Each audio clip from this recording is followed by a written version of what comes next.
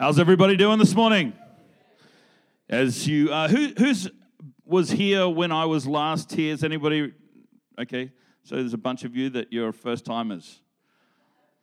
So you probably noticed already that I speak with a little different timbre, a little different accent. I'm from Australia originally. I'm married for 26 years. Yeah.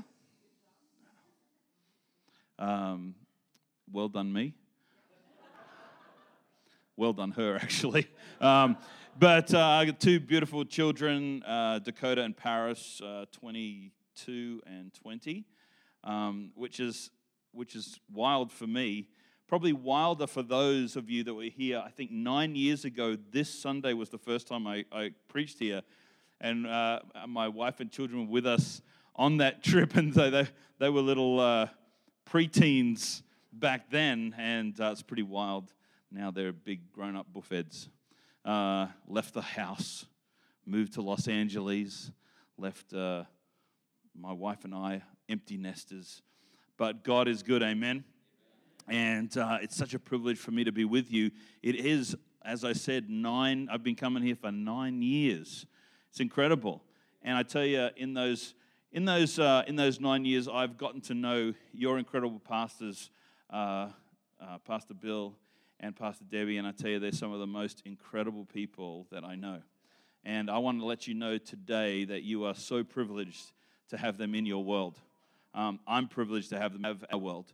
And I can't think of better people to have as your pastors to help you, to lead you, to guide you, to pray with you, to cry with you, to laugh with you and share your life with. I don't honor them today just because I'm here. I honor them today because they are some of the most incredible people that I know. And I would, if I was living here, I'd be coming to this church. I'm just telling you, what great worship this morning. What a great presence of God. I was, as we were just singing that last song, I was thinking, oh man, presence of the Holy Spirit so thick. What do I have to offer? So good. What God is doing here and what He wants to do in your life.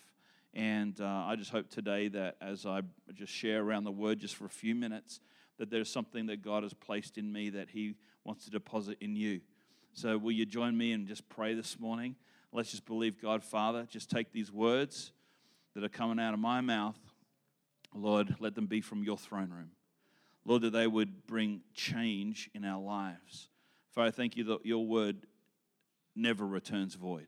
So today we believe for a great blessing in Jesus' name to come from your word. Amen. If you've got your Bibles with me this morning, turn with me to Matthew chapter 25. It'll come up on the screens too. Matthew chapter 25. I want to read probably one of the more well-known stories in the Bible, the parable of the talents. Who's ever heard that one before? We're just going to spend a few moments here in Matthew chapter 25 from verse 14, and it says, "For it will be like a man going on a journey who called his servants and entrusted them with his property. To one he gave 5 talents, to another 2, to another 1, to each according to his ability. Then he went away. He who had received 5 talents went at once and traded with them, and he made 5 more talents. So also the one who had 2 talents made 2 talents more. But he who had received the 1 talent went and dug in the ground and hid his master's money. Now, after a long time, the master of those servants came and settled accounts with them. For he who had received the 5 talents came forward, bringing 5 more talents, saying, 'Master, you delivered to me 5 talents. Here, I've made 5 talents more.' And his master said to him, 'Well done, good and faithful servant. You've been faithful over the little. I will set you over much. Enter the joy of your master.' And he also, who had the 2 talents, came forward, saying, 'Master, you delivered to me 2 talents. Here I have made 2 talents more.' His master said to him, 'Well done, good and faithful servant. You've been faithful over the little. I will set you over much. Enter into the joy of your master.' He also, who had received the 1 talent, came forward, saying, 'Master, I knew you to be a hard man, reaping where you did not sow and gathering where you scattered no seed. So I was afraid, and I went and I hid your talents in the ground. Here you have what is yours." But his master said to him, "You wicked and slothful servant, you knew that I reap where I have not sown and gather where I scattered no seed. Then you ought to have invested my money with the bankers, and at my coming I should have received what was my own with interest. So take the talent from him and give it to the one who has 10 talents. For to everyone who has will be given, more will be given, and he will have an abundance. But from the one who has not, even what he has will be taken away." The title of my message this morning is Stepping into Influence. Stepping into Influence. Have you ever lent something to a neighbor or a friend and they returned it to you in worse condition than when you gave it to them? Or is it just me? One of the things my dad taught me is if you borrow something from somebody, make sure you return it to them in better condition than when it came to you. You know, if you borrow somebody's car, make sure that you clean it and fill it with gas before you return it. Like if you borrow come on, who am I preaching to this morning? If you borrow something, return it in a better condition than when you found it. So even as the place of the borrower, you can bear influence. I remember once borrowing a car from a friend. I was going on a skiing trip, and the weather had been quite inclement. I didn't have a four-wheel drive vehicle, and I knew somebody that had a four-wheel drive vehicle, and they agreed to lend me that vehicle, and so I took it so I could go skiing. And when I returned it, because of what my dad had taught me, I took it to a car detailing place, had that thing just detailed top to bottom, filled up with gas, had the oil changed, and returned it to them. Probably cost me maybe $100 or so to do all those things and return it to him. Dude, the guy, I've never seen somebody so happy in my life. It was like they felt like they had hit the jackpot. They felt like I had done them a favor when they had actually been the one doing me the favor. Even in my lack, even in what I didn't have, I was still able to bear influence and take a situation which somebody would have perhaps been a little reluctant and turned it into a joy. Who knows that the next time I needed to borrow this vehicle, it wasn't a problem. See, even in our lack, we have the ability to bear influence. And I believe that in this season, in the life of this church, you and I are being called into a season of influence. That God is shifting things, He's moving things, and it's going to require us to step out of a passive position and into an active one. Perhaps you've been coming to this church for a little while and you've been receiving and enjoying getting healed and whole and discovering something new about who you are and who God is in you and what He wants to do through your life. And I'm here to tell you that there is a time now to step outside of receiving and start stepping into contributing. There's a season to step out of, the thing is about the church is that it's both a hospital and an army at the same time. And that's hard sometimes, but we have to be both and. We're both a hospital and an army. We're both called to heal the brokenhearted, but we're also called to set the captives free. That means we have to go into the enemy territory and take what the devil has stolen. And we don't take it passively, we take it actively. The devil is not just going to one day go, you know what, you're right, I was wrong. Sorry about that. Here you go. Here's the folks. No, you have to step into the dark places. You have to take authority and bear influence. And God has given us these tools for influence. The analogy that Jesus teaches is that we are to be the salt of the earth and the light of the world. These are two elements that are designed by definition to bear influence. Salt doesn't exist to make salt saltier. If I have a bag of salt and I throw more salt in it, it doesn't make the bag of salt any saltier. Light's value is not in the presence of other light, but in the presence of darkness. We are the light of the world and we are the salt of the earth. We are here called anointed and appointed to bear influence. I want to tell you this morning that no matter where you're at, no matter what you're going through, no matter what circumstances you may find yourself in, God is expecting and has set you apart for influence. To influence your own life, to bear influence in the lives of others, and to build His kingdom together. That's what you and I are called to do. Christianity is not a spectator sport. We are active participants in all that God is calling us into. And I believe in this season, as this church here in North Calgary steps out of a season of consolidation and into a season of overcoming, I believe. I tell you, as we stretch into becoming one church in two locations, come on, we're one church, we're in two different places. We're going to be, before long, we're going to be one church in 3 locations. We're going to be one church in 4 locations. God is going to move, but it's going to require that you and I step into a place of influence. It's not enough to be passive. It's not just okay to just turn up. We need to step into a place of influence because God is wanting to use you and I to bring about and affect change in this community. And that wherever we go, God goes.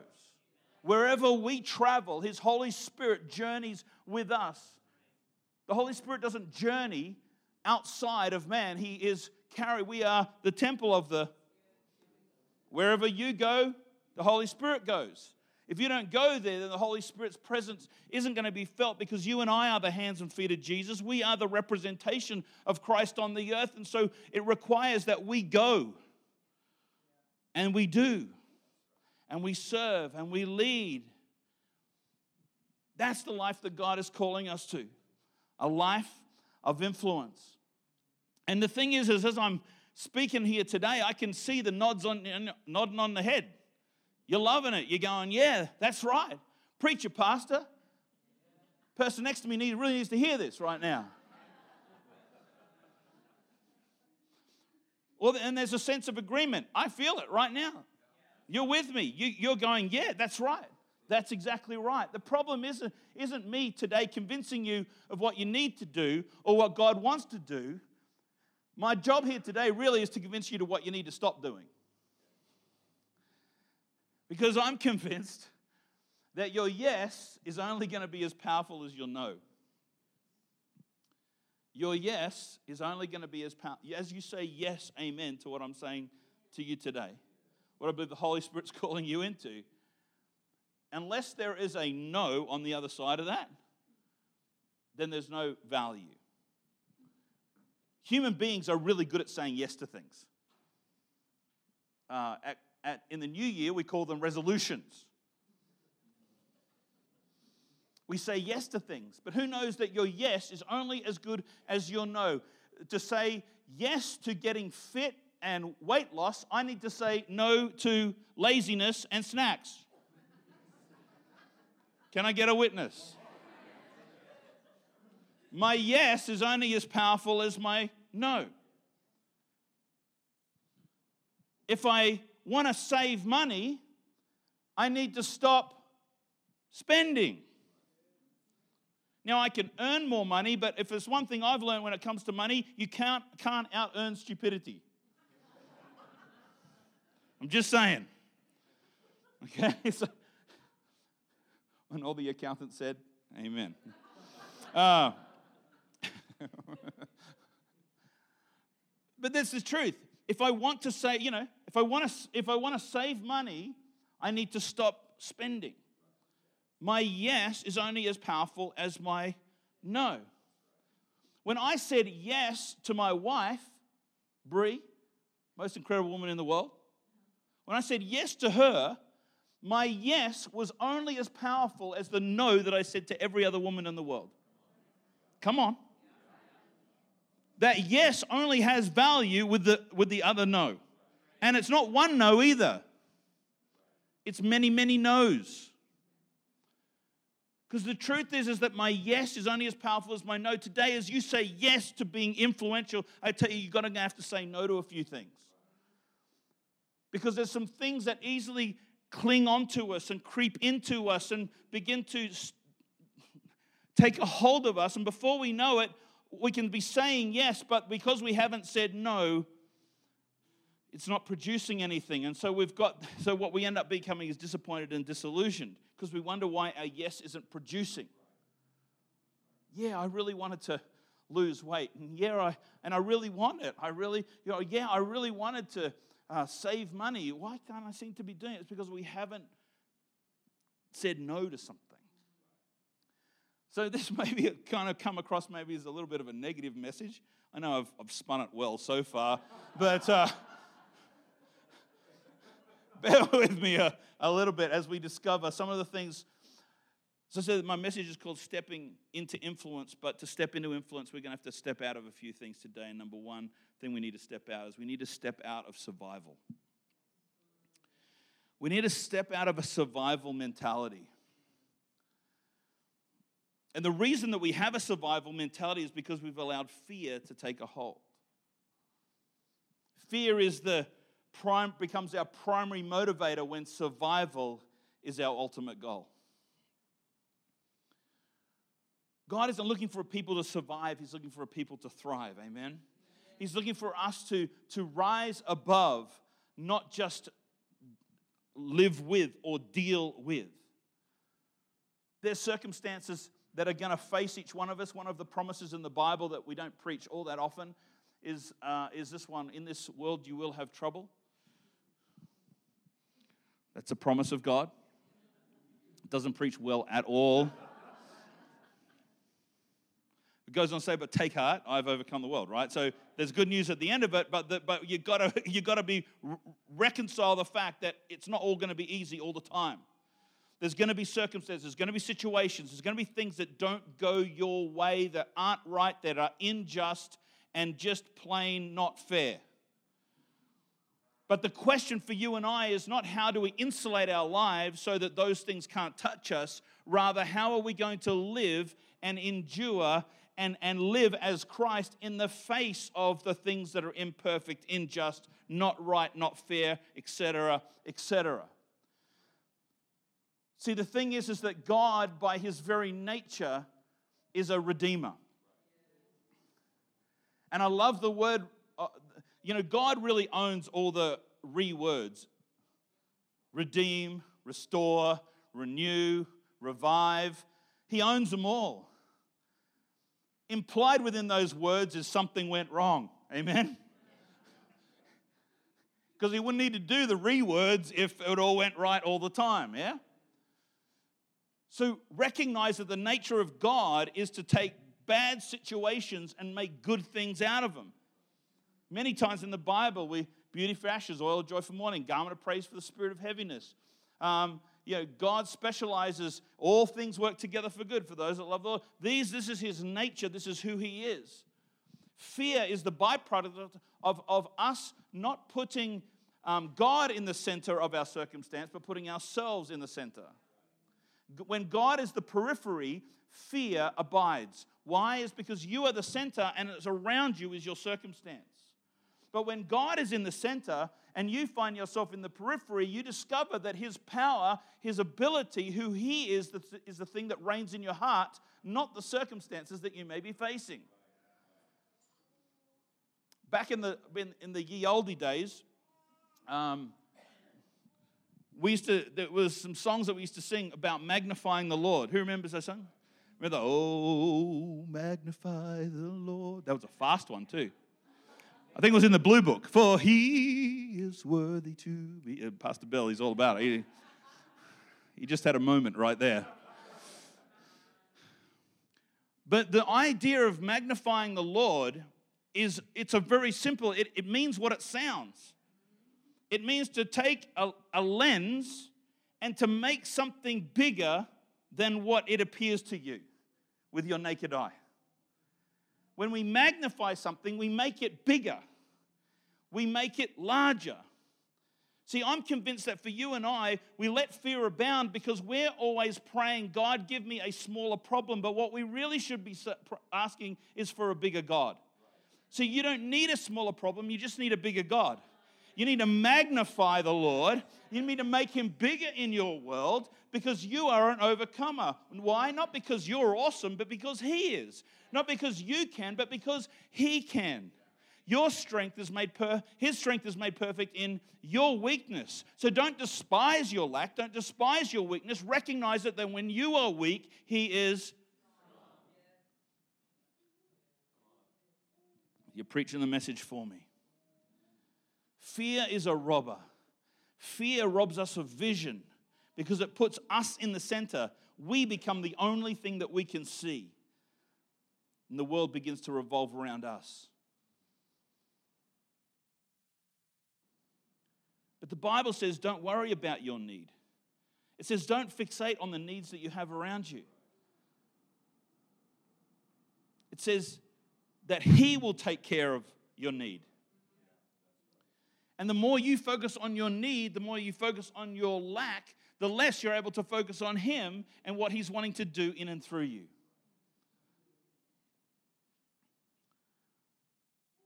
Bunch of scriptures. We're going to put them up. I want to read these together. First one, what is it? 2 Corinthians chapter 9. Let's read this together from the screen. Ready? 2, 3. He who supplies seed to the sower and bread for food will supply and multiply your seed for sowing and increase the harvest of your righteousness. Can I get an amen in the house? Come on, who needs that over their life this morning? Magnify the Lord. Matthew chapter 6. Next one. Come on, together. Therefore, I tell you, do not be anxious about your life, for whatever you will eat, what you will drink, nor about your body, that what you will put on, it is not. And the body more than clothing. Look at the birds of the air. They neither sow nor reap nor gather into barns, and yet your heavenly Father feeds them. Are you not more valuable than they? But seek first the kingdom of God and his righteousness, and all these things will be added unto you. Can I get a witness? Come on. All these things will be added unto you. Are you not more important than the birds of the air and the beasts of the field? And yet God takes care of them. Come on, one more together. Who's enjoying this morning? Philippians chapter 4. And my God will supply all your needs according to his riches in Christ. Come on. Come on. Where does fear dwell in those passages? Fear only dwells when we put ourselves in the center, because that's all we then can see is ourselves. See, we need to step out of a survival attitude and step into a thriving mentality. Number 2, things we need to step out of. We need to step out of blame. Step out of blame. The thing that rises up inside us when we have an attitude of blame is a sense of entitlement. Entitlement is the mother of blame. We feel entitled to something and it's not happening, so we've got to find why that is and who's responsible for making that the case in our world. They say that there's 3 types of people. There's those that watch things happen, there's those that make things happen, and then there's those that have no idea what's happening.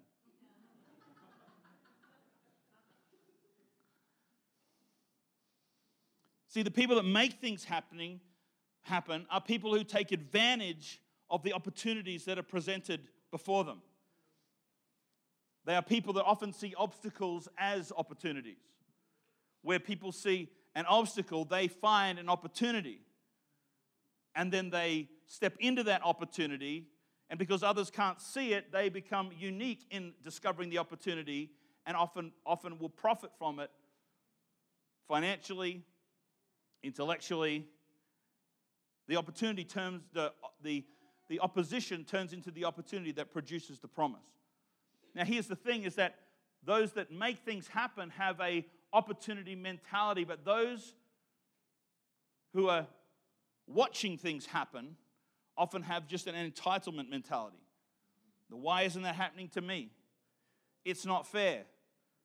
And if that happens for them, if they get more, that means that there's going to be less for me. This is such a prevalent idea within our social construct. And even politically speaking, both on the left and on the right, we have found a way to blame somebody for something. It's either that the haves have too much and they're taking away from my ability to have, or that there is a series of have-nots that are trying to take over, and because if they get to take over, then I will no longer be able to have.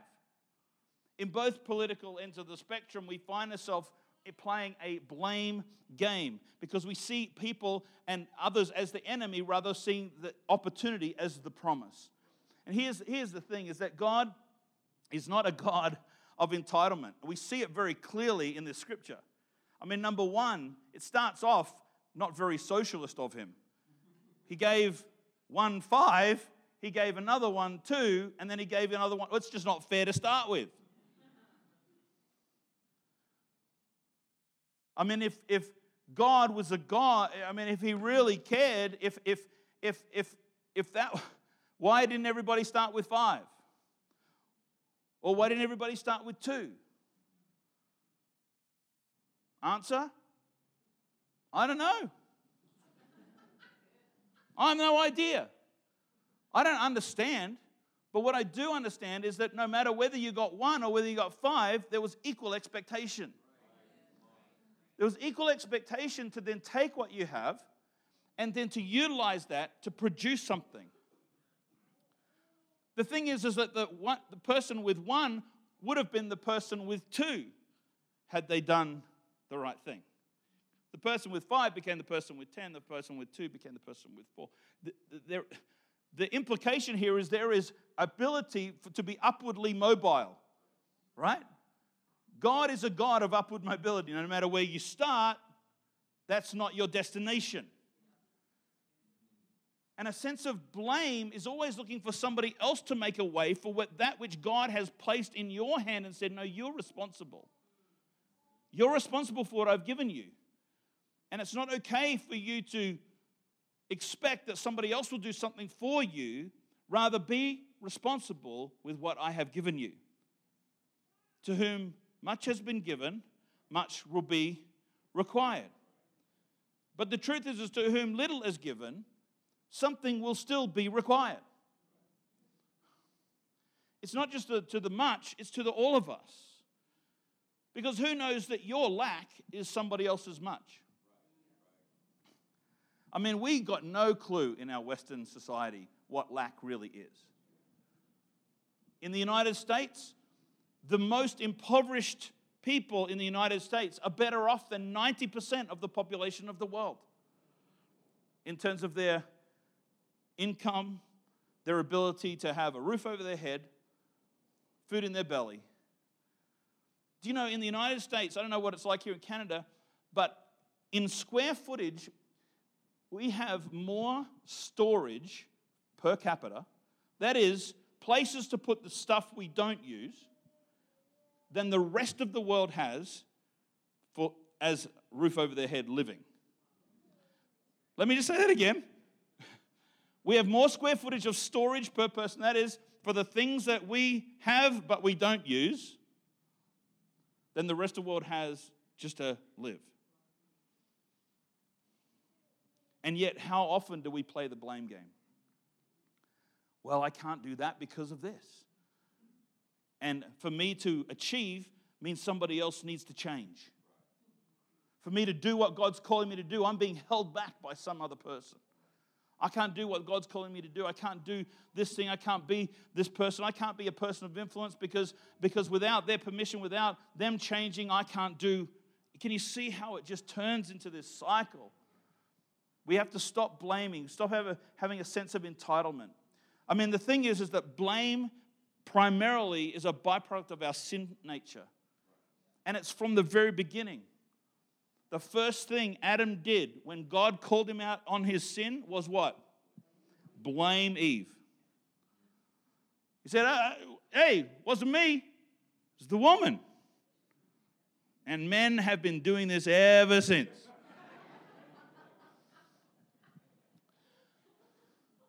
We're always looking, Adam, this is the first sin. The first non-obedience. And what is the instinctive reaction? Wasn't me. Went shaggy on it. Some of you know what that reference is. All right. If you don't worry about it. It's all good. Don't Google it.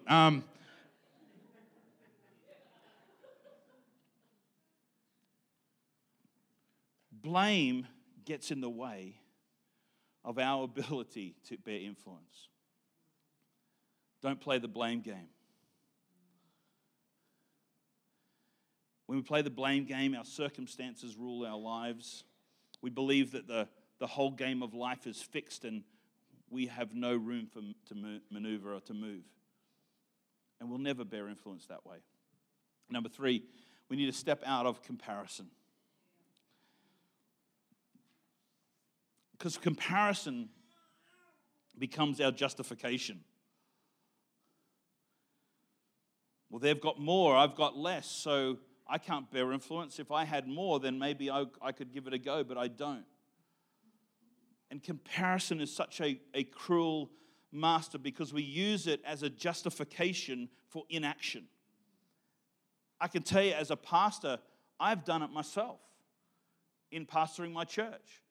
I've looked at other churches and I see the things that they're doing and the influence that they're bearing in their communities, and I would literally say these things to myself, well, if I had those kind of resources, then I'd do that too. You know, if I had the amount of money that they had, then I would do that as well. If I had the kind of people that they have in their church, because who knows, my people are terrible. I mean, you know, he's just got great people. They're so talented. If I had those people, then I would do things. And the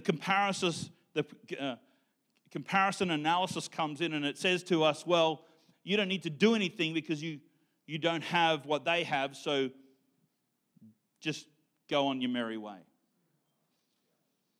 What I discovered was when I chose not to step out of comparison and to start actually using what God had given me, it was amazing to me what we were able to do. One of the things that we did in our church, right from the very beginning, we started our church in Vancouver with 0 people. Well, there was 4 of us. There was my wife and myself and our 2 children. We began to gather a small group of people, and the first actual meeting, a real meeting of any kind, which was my wife and myself and my son, my daughter, and then this one other family that we had met, the 2 of them, and their 3 children. It was in my living room. I played guitar, had the big screen TV behind. When my son was sitting on the side, he was clicking through the PowerPoint slides for the words. So everyone knew what to do, knew what to sing. My daughter, who was 11 at the time, was upstairs in the master bedroom taking care of the kids. Well, we called it children's church, but we were just hoping that somebody didn't die. You know what I'm saying? So the service would be over when the timer went on the oven because we had pizza cooking there. Because who knows that if you're going to start a church, pizza is the 101 necessity. All right, so I had to keep the preaching short because you could hear the ticking in the background the whole time. But I remember that first service that we had together, and we did the whole gamut, man. We did the worship, we did the preaching, we took up an offering.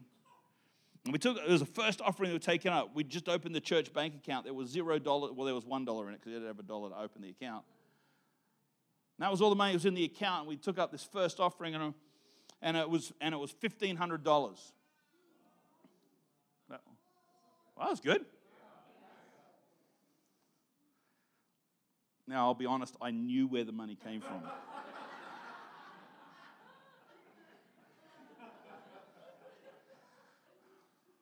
I looked, okay? I'm sorry. I put in $500, and the other family that were there, they put in $1,000. Now, we had $1,500 in it. It was all we had. We had nothing, no money. We were planting a church.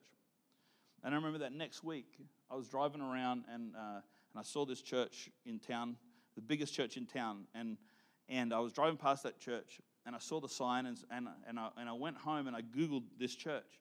And when I Googled the church, the first thing that popped up on their website was this video from the pastor talking about how they were in this building campaign. They were building a new church building, and he was calling on the people and others in the community to help to contribute, that they'd raised a bunch of money. They were coming up to a deadline. They needed to raise another $1 million or something, and they'd come up short. And would you consider contributing? And I just remember God saying to me, give to this guy.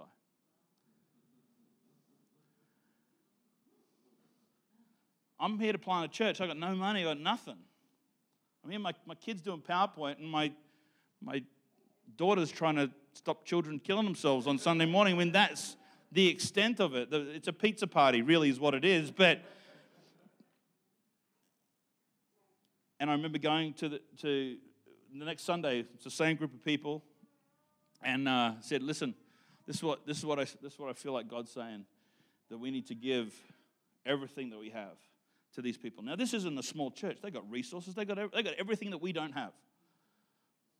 They got people. I mean, this is a church of 4,000 people. We're a church of no people. They have all kinds of resources. We have no resources. But I just felt like God said to me, "Darren, if you want me to bless what you're going to do in this community, I need you to bless what I'm already blessing." So I was like, all right. Wrote the check, $1,500. Boom. But out of that, we saw God do some incredible things in our own lives. We had no equipment, no resources. Another church in town, just we were ready to go public with our meetings, was closing down, gave us all of our equipment. We inherited a whole bunch of stuff, borrowed about $200,000 worth of equipment, just like that. It didn't cost us a cent. I learned something. So we started engaging with the community. We started to go, what could we do for a community? And I remember we were only 30 people in our church. There was a couple in our church who had problems with their vehicle. So I just thought, look, I'll gather some of the people behind closed doors. We'll get some money together and we'll buy them a car. Well, we raised way more money than I thought. So I thought, what are we going to do? I said, well, let's buy them 2 cars. So we did. They weren't brand new cars. They worked. They were going to get them through maybe for another year. But it was something that we could do. And I never forget the joy of presenting them with these vehicles. We presented them with one, and then you just imagine what it was when the next one rolled around the corner. I thought to myself, man, that was fun. So then we began to do this thing every year where we would give cars away. So every Easter for 5 years we gave cars away. And the first year we raised $3,500. We bought 2 cars with that. The next year we raised $9,500, and we helped a veteran in our community who had been shot by a sniper in Iraq in the face, and was very disfigured and obviously suffered a lot of trauma, was really struggling. We were able to buy him this great car and then give him some cash as well. The next year, we raised almost $20,000. The next year, $30,000. The next year, $39,000. In a few years, and on the last year, we gave away this. We had the family that we were in contact with, and we gave them they had a handicapped child, but they'd never had a wheelchair-accessible vehicle. Can I just tell you, those things are expensive, man. They're expensive. I wasn't down. This one, I was like, no, these people, we're going to give them the very best. And so we bought them the Mac Daddy handicap, wheelchair. I'm talking the suspension would go down and the doors would open and the ramp would come out and the whole thing. I tell you, I've never had more fun in church. Never had more fun in church. But you know what? And people go, well, that was great. You guys, but no, we were able to do that not because we had the resources in that moment. It's because of the seed we sowed back when we had nothing and that we gave. So when you're playing the comparison game, you're always saying, well, I can't because I don't have. And they have, so that's why they're doing. But you've got to get past it, folks. And you've got to say, God, what have I got? Take the one talent you have and use it. Don't allow your comparison to justify you. I love what it says in Romans. It says in chapter 5, verse 1, it says, therefore, having been justified by faith. Notice here, we're justified by faith, not by circumstance. We're justified by faith. We have peace with God through our Lord Jesus Christ, through whom we have also access by faith into his grace in which we stand. I love this whole concept here because here it is, faith and grace working together. These two things that give us no more excuses, faith and grace. Grace, unmerited favor. That means you can't earn it, deserve it, doesn't matter. It's not what you're bringing to the table that matters. Faith, an ability to be able to see what you can't see with your natural eye. When you combine faith and grace together, you can do anything. You'll embark on anything. Because it's actually faith and grace that justify you. In the back end of the scripture it says, now hope does not disappoint because the love of God has been poured out into our hearts by the Holy Spirit that was given to us. How is hope produced? It says here. And not only that, but we also glory in tribulations, knowing that tribulations produce perseverance, perseverance produce character, and character hope. See, our hope isn't found in our lack of bad circumstance. It's actually in the presence of them. And how do we move through those circumstances? How does hope get produced? It gets produced through grace and faith. Recognizing that there isn't anything I can earn or deserve that will justify me to overcome the situation that I face. That faith that I can see, believe, conceive, and declare something that is greater than those things that I can see with my eyes. When faith and grace lock together, influence is able to be born because we're no longer trapped by what we bring to the table or what we can see with our natural eyes, but who God is, what He has done, who He is, His capacity, and His willingness to see us not as we are, but through the lens of who Christ is and what He has done for us. That's good preaching right there. I'll clap myself. Come on. We've got to step out of the blame game. We've got to step out of these things that are holding us back. Fear, justification. I mean, who knows that the human capacity for self-delusion is unlimited. Your ability to delude yourself and convince yourself of ridiculousness knows no bounds. Some of you are looking at me like, not me. Every dumb decision you ever made, in the moment you thought it was great. You'd done the mental math. You convinced yourself in that moment that this made sense. Now, 5 minutes later, you may have realized that it didn't, but you had done the mental gymnastics, jumped through the hoops, convinced yourself that somehow you were justified in whatever action it is that you were taking, no matter how ridiculous. Why? It's because when we try to self-justify, we self-sabotage. But see, you can't justify yourself. You're justified by Christ. You're a new creation. So let's step into influence, amen? We need to step into influence. And to step into influence, we have to believe in this one concept, the power of transformation. that God is able to transform things.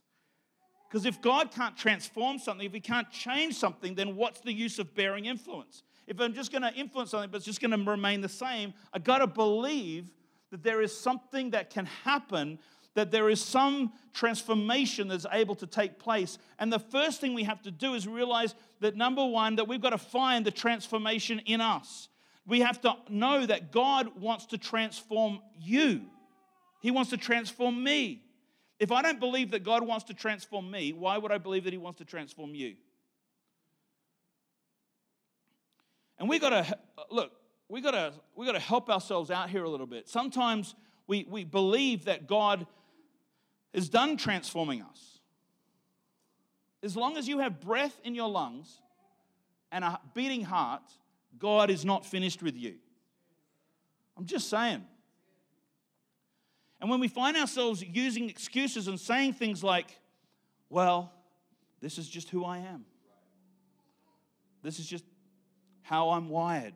Sounds really good, doesn't it? Like, it's convincing. Well, this is, that's okay for them, but this is how God made me. What we're actually saying is that God has finished with me. God, you've done everything that there is to do. No more to be done.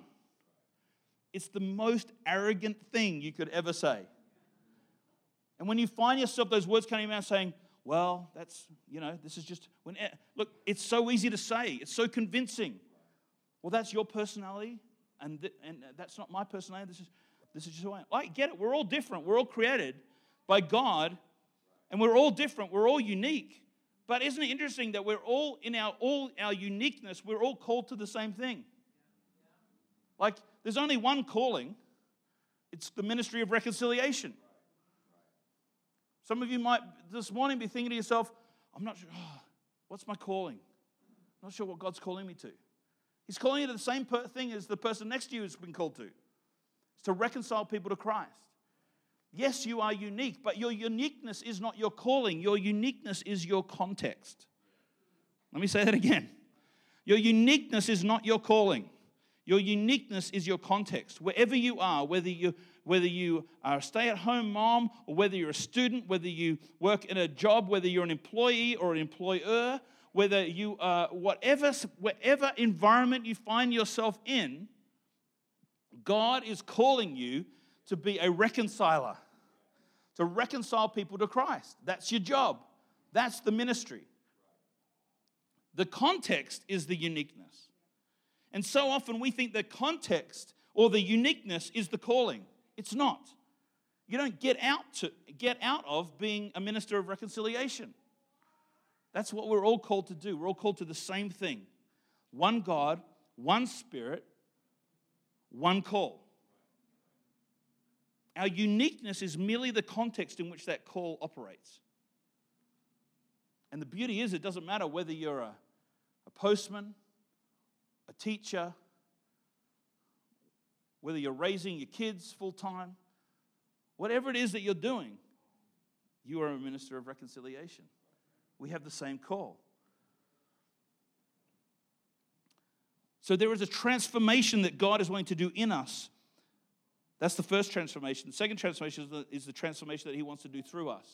And the good news is the transformation will never be complete in either realm. So don't be waiting for a transformation to be complete before the second thing is meant to be done. God is always doing two things, always doing something in you and through you at the same time. You never arrive. Can I tell you that you will be ridiculous to the day you die? You will. There will be a level of ridiculousness. That's just the way that I say sin. It's just a nicer way of saying it. People seem to laugh a little bit when I say it. But we're all ridiculous. The only difference between most of us, the people that we think are the good people and the bad people, is that the good people have just gotten better at hiding their ridiculousness than the bad people. But we're all equally ridiculous. The Apostle Paul says it this way. He says, you think you're ridiculous? Let me tell you what ridiculous looks like. The things that I want to do, I can't do. The things I don't want to do, easy peasy lemon squeezy. It's not hard. to do the wrong thing. It's hard to do the right thing. It's not hard to know what the right thing is, but it's hard to get around to doing it. But see, God isn't waiting for you to arrive at perfection for Him to use you. He wants you to bear influence right now, in this moment, in this time, in this season. He'll continue to do something in you, but He's not waiting for that to be completed before He does something through you. Transformation is an ongoing process for the rest of your life. See, here's the great thing. You know what? I love farming because it's such a perfect analogy of what God calls us to do. It's like He began with Adam in a garden. I love it. It wasn't a city. It wasn't a town. It wasn't a place where there was nothing for Him to do. There was a place where there was work associated. So we often think that when we're in the perfection of what God has created for us, the ultimate goal is for us to not work. Right? And by work, I mean influence. Like when it's all good. Well, even in the garden where it was all good, there was work to be done. There were things to do. And so, as it was then, so it is now. So what God is going to do in us is works through that same modus operandi. And so, just in the brief time that we've got left, let me just look at some of the things that a farmer has to do. The thing about a farmer is that a farmer has to fundamentally believe in the power of transformation. Like, if you don't believe in the power of transformation, you can't be a farmer. I mean, no farmer plants a seed not thinking that something is going to come out of the ground. He believes that the thing that he put in the ground is going to produce something. He believes it so much that he gives his life to it. And so I wonder sometimes as believers whether we are really convinced in the power of transformation. Because we are reticent to plant the seed, and that is the evidence that we don't believe in the transforming power of God.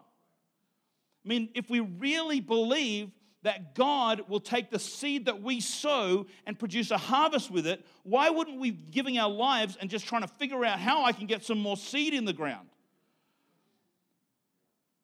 How can I give more of my time, my talent, and my treasure? Because if I really believe in the power of transformation, see, the only limiter for a farmer is the amount of land that he has to sow seed.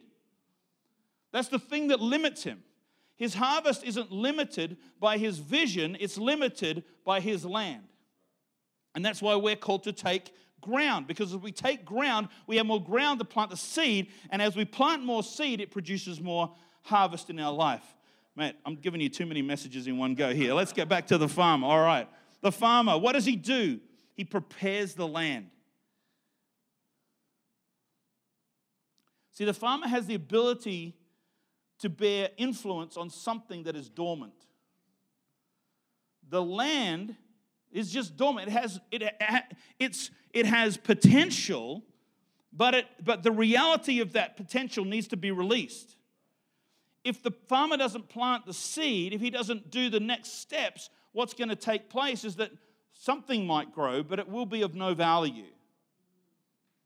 Something will grow on the land, but it could even be destructive. But he has to be able to see that I need to bear influence on things that are dormant. It's easy to want to bear influence on things that are active, that there's already a spark, there's already something happening. I'll get on board with that. But how about bearing influence on things where there is no history of anything? Like it's just a. That's why I love architects. I love architects. Any architects here? Okay, I don't love any of you then. Okay. Architects, the thing about an architect is they have the ability to see what no one else can see. They look at an empty block of land and they can see a building. What? Like the building wasn't there and then they drew a picture of it. That's an artist. But an architect is starting with nothing. They have to see it in their mind first. And then they have to come up with a plan like, okay, how are we going to do that? What's it going to need? And they create the steps then for the people with the skills to then be able to come and do all the work. The same thing with a farmer. He's got to see in the dormant. So he prepares the land. What does that mean? He's got to clear away the brush, make a way for what is the next step. Number 2, he's got to till the soil. He's got to stir it up. The Bible says to stir up the gift that is within you. That means to encourage yourself in your giftings. Don't just wait for other people, but encourage yourself in those things. Till the soil. But it's also the thing that is both tilling the soil, which is aerating the soil, but the other thing that's happening when the soil is being tilled is the stones are being removed. The things that will block what's going to be growing from being released are removed during the tilling process. And that's what we need to do in our own lives. I don't know about you, but I found it much more comfortable tilling my own soil than having somebody till it for me. Just saying. It's more comfortable to remove my own stones than have somebody remove them from me. Amen? Now, we can participate in that together if we want, but God has given you a capacity to see. And if we would just engage in removing those things in our own lives, we would make it so much easier for everybody. Till the soil. Number 3, plant the seed. Self-explanatory. But after you plant the seed, you're not done. Because then, number 4, you've got to protect the seed from predators. You've got to protect the ground that's taken. As Christians, we can be better at advancing, but we're not good at defending. And sometimes we have to learn to defend the ground that we've already taken. We've got to defend. Number 5, pray for favor. Pray for favorable conditions. You know, sometimes the conditions aren't perfect. Sometimes the weather is inclement. Sometimes it doesn't work for you in the endeavor that you're wishing to do. But who knows with a farmer that if he will sow a crop, believe for the transformation to take place, take all the steps, but the weather isn't favorably, and he loses the whole crop. The farmer then doesn't go, well, forget that, Jack. He goes, no, next season rolls around, I'm going to do it again. I'm going to plant the seed, and maybe in the next year, the conditions are more favorable. You don't stop planting. You don't start tilling. Just because the conditions aren't favorable doesn't mean you stop. Just because everything isn't perfect doesn't mean you go, well, we're not going to do it this year. No, you keep going, and you pray for favor. You pray for the things that you can't control, that God will move on behalf. The problem is, I think, as Christians, we're often asking God to do the things He's asked us to do.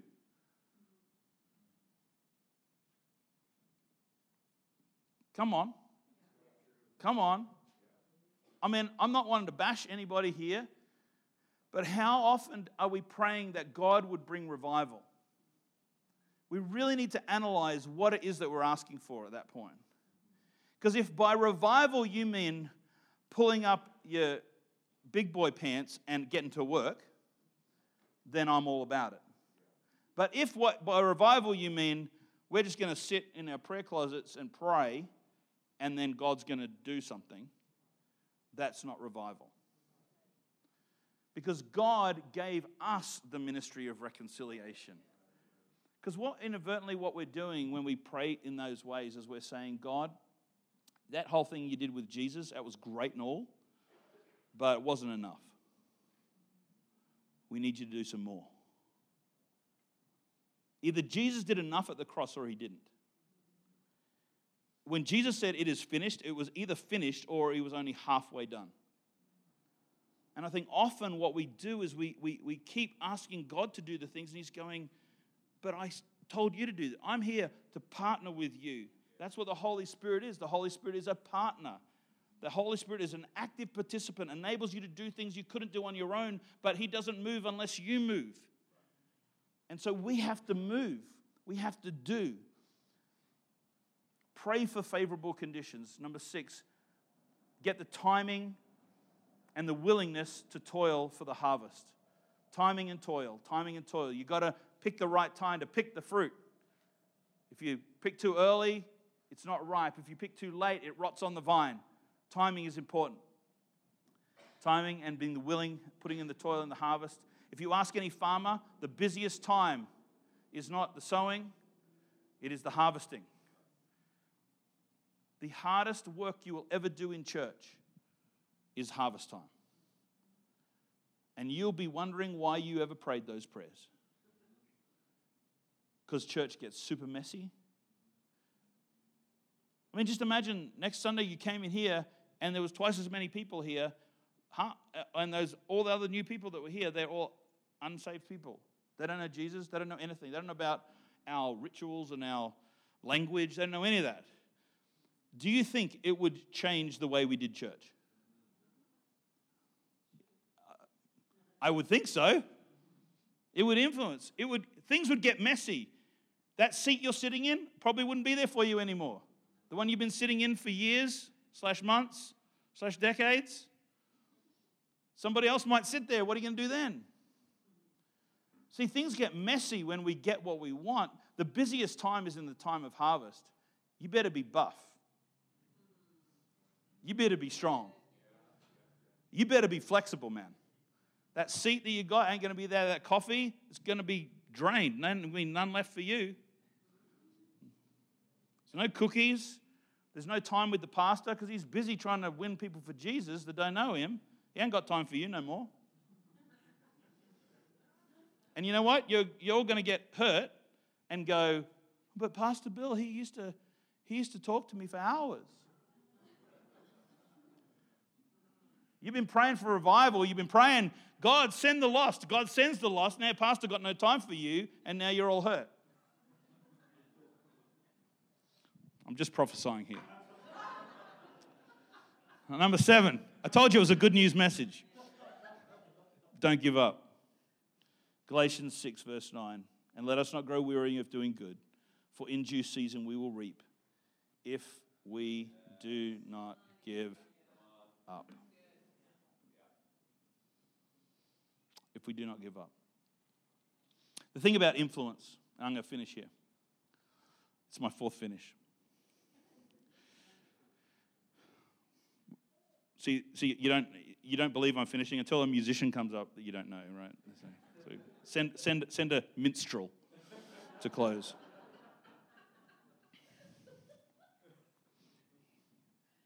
All right. The thing about influence, the Bible says if one can put 1,000 to flight, 2 can put 2,000. No, 2 can put 10,000. 1 is 1,000, but 2 is 10,000. There is an exponential dynamic that takes place that is unleashed when we gather together and we are unified in influence. Now, if you want to go fishing, you've got to go get a permit, right? And part of the process of getting a permit is that one of the things they're going to tell you when you get a permit is the tools that you are allowed to fish. Certain rivers, they say you can only fish with this type of rod or you could use this type of bait. But I can guarantee you that if you want to, there is certain type of fishing you are just not allowed to do. And one of the kind of fishing that you're just not allowed to do as an individual person is use a net. See, if you fish with a rod, you and a rod on a bank, no matter what bait you're using, you might be able to feed yourself. You may be able to sustain, maybe feed your family, maybe even some close friends as well with a rod. But there's a reason why they don't let you fish with a net. It's because they know that fishing with a rod can sustain the ecosystem. But when you fish with a net, you change the ecosystem. Fishing with a rod is an individual pursuit. You're just out there and you're fishing with your rod and you're pulling in some fish and it can sustain you, your friends, and your family. But if you fish with a net, it changes everything because everything that passes gets caught. I'm here to tell you today that the influence that God is wanting to bear through your life isn't just you casting a rod. It is you gathering together with others and casting a net Because I'm here to tell you today that just as the Department of Fishes and Wildlife don't want you to change an ecosystem, God is looking for you to change the ecosystem here in the city of Calgary. Amen? And that He's looking for you and I to gather together, to not just be individuals fishing with rods, but we would be fishers of men by casting our net together in one accord, bearing influence together, and we will see a transformation take place in our community. When we are joined together in unity, when it's not just our individual pursuits, when it's not just what Pastor Bill can bring to the table, it's not just what Eric can bring to the table, it's not just what your leaders can bring to the table, but when we all gather together, we stop fishing with rods, we start fishing with nets, and we change the world forever. That's what God's calling us to do. That's the influence that He's causing us to bear, and that's what He wants to see in our hearts and our lives. In Jesus' name, why don't you stand with me right now, and let's pray. Father in heaven, God, I thank You for this calling, this destiny that You have on each one of us, Lord God, that we would bear witness, we would bear influence in this city in Jesus' name. God, let Your kingdom come. Let Your will be done on earth as it is in heaven. And Lord, let it begin in us. Father, show us the areas in our life where we've allowed fear and blame and insecurity and entitlement to rob us of the fullness of what You're calling us to. Lord God, show us Your way. Today, we choose influence.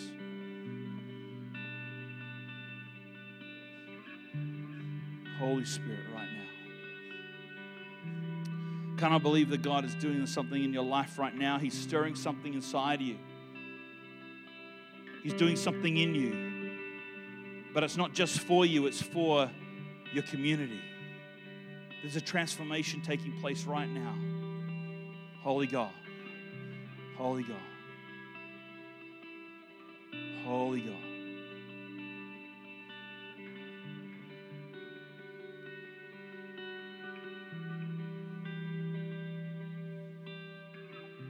Thank You, Jesus. I tell you right now that there's a prodding that's happening in your world. You're gonna know that the Holy Spirit is stirring in your world. I tell you, the best indicator is you got clammy hands. Clammy hands. You start feeling that. It's like, come on, something's happening. God Almighty.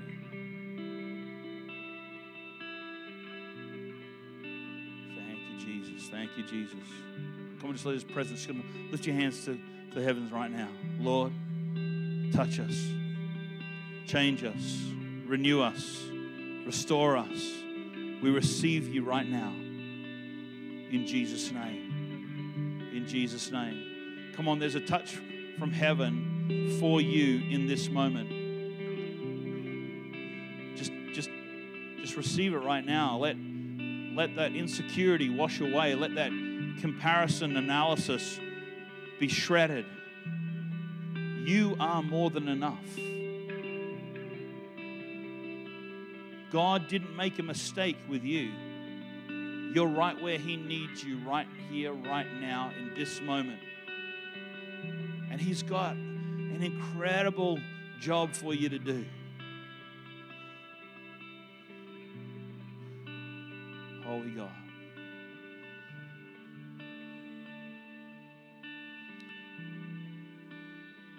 I speak fresh vision in Jesus' name over every person here. Lord, that the dreams would rise, Lord God. That circumstances would melt at Your feet, Lord God. In Jesus' name.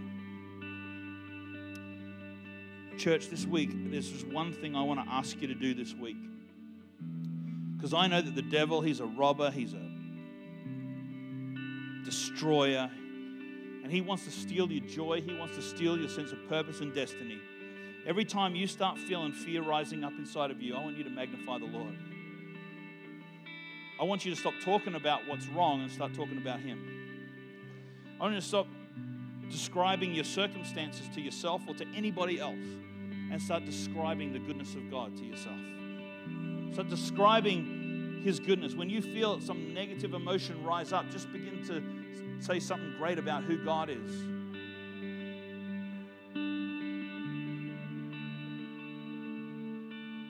I love the old hymn when the line says, "And the things of this earth will grow strangely dim in the light of His glory and grace." When you magnify Him, you glorify Him. When you receive His grace, you realize that your ridiculousness is just a small part of the equation. He's going to use you anyway because you didn't deserve it in the first place. In the light of His glory and grace, the things of earth will grow strangely dim. They'll stop meaning so much. They'll stop consuming your mind and your thinking and your potential. In Jesus' name, let's be a people who declare God. Let's be a people who stand firm on His word. Let's be a people who bear influence in this community in Jesus' name. Amen. Amen.